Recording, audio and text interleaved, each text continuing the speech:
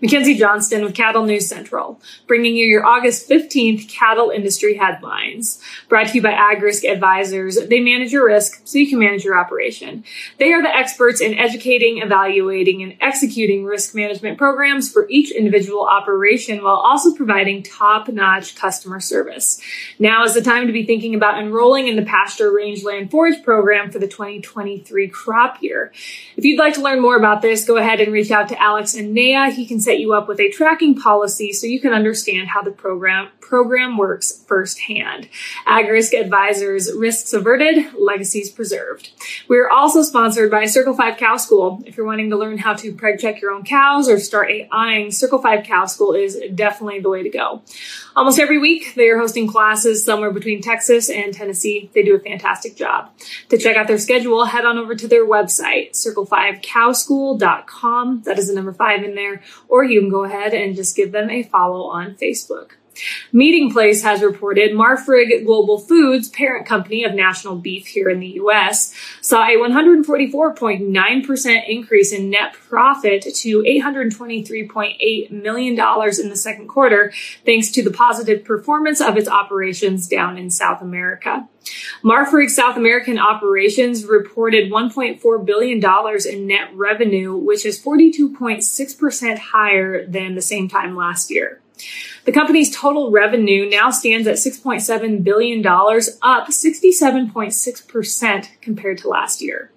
Marfrig's North America operations saw net revenues decrease 6.9% to $2.9 billion due to higher prices for cattle and lower average sale prices in the second quarter.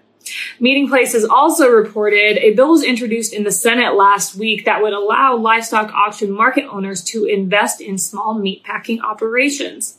So as it stands today, livestock auction markets are not allowed to own, invest in, manage, or operate a packing plant or meat marketing business due to a Packers and Stockyards regulation. Howdy there. I'm Matt McKinley with the Burning Daylight podcast. If you ever wanted to make a podcast, well, Spotify's got a platform that lets you make one super easily. And then you can distribute it everywhere and even earn money. All in one place for free. It's called Spotify for podcasters, and here's how it works. Spotify for podcasters lets you record and edit podcasts right from the phone or computer. So no matter what your setup is like, you can start creating today. Then you can distribute your podcast to Spotify and everywhere else podcasts are heard. Video podcasts are also available on Spotify. And if you like my show, Fence Post Politics with my buddy Aaron, that's the place to watch it because it's all video all the time. And we share videos, we comment on videos, we share news articles and funny memes. So it's pretty cool. And also, if you want to take your conversations with your fans to the next level, your question and answer and polls are the best way to get them talking. You can attach that to your podcast there, and you get valuable interactions with your fans. And with Spotify for podcasters, you can earn money in a variety of ways, including ads and podcast subscriptions. And best of all, it's totally free with no catch. And that is true.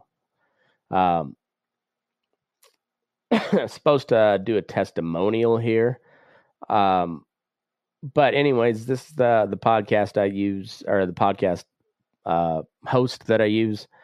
I like Spotify. They're very good on just letting you do your thing with no catch to it. There's a good reason why Joe Rogan hosts podcasts on Spotify, and this is a great way to get started if you've ever thought about starting a podcast. This is where I would send anybody to go. Best thing you can do is just download the Spotify for Podcasters app, or you can go to spotify.com/podcasters to get started. And yeah, if you've ever thought about just doing a podcast, or if you're tired of paying a monthly service that doesn't seem to do much for you, Spotify Podcasters is your spot. So Go to spotify.com/podcasters or download the app today. But the Expanding Local Meat Processing Act is proposing to amend the PNS Act to remove those barriers. This legislation is supported by cattle organizations such as Iowa Cattlemen's Association, NCBA, Livestock Marketing Association, and U.S. Cattlemen's Association. So on Friday, USDA released their August WASDE report, and according to the report, the forecast for beef imports for the rest of the year has been lowered on second quarter data, and beef exports are raised for both this year and 2023 thanks to larger beef supplies and continued strong demand from Asian markets. Cattle price forecasts for the rest of the year are raised on current price strength, and that is expected to carry into early 2023. USDA lowered their outlook for this year's corn crop by 146 million bushels to 14.35 billion bushels, thanks to hot, dry weather in some key U.S. growing areas. Corn is now forecasted at 175.4 bushels per acre. Soybeans took a jump to 4.53 billion bushels, up 25.6 million bushels compared to last month, and this was actually against pre-report estimates. They are now forecast at a record 51.9 bushels per acre. Reuters has reported the Bureau of Land Management, so BLM, will pause oil and gas leasing on 2.2 million acres of Colorado public land after environmental groups claim the agency's current management plan failed to consider climate impacts. The government will now conduct a new environmental analysis of climate impacts of oil and gas leasing on public lands in southwestern Colorado. The government has also agreed to consider how the leases may impact the endangered Gunnison sage grouse and its habitat.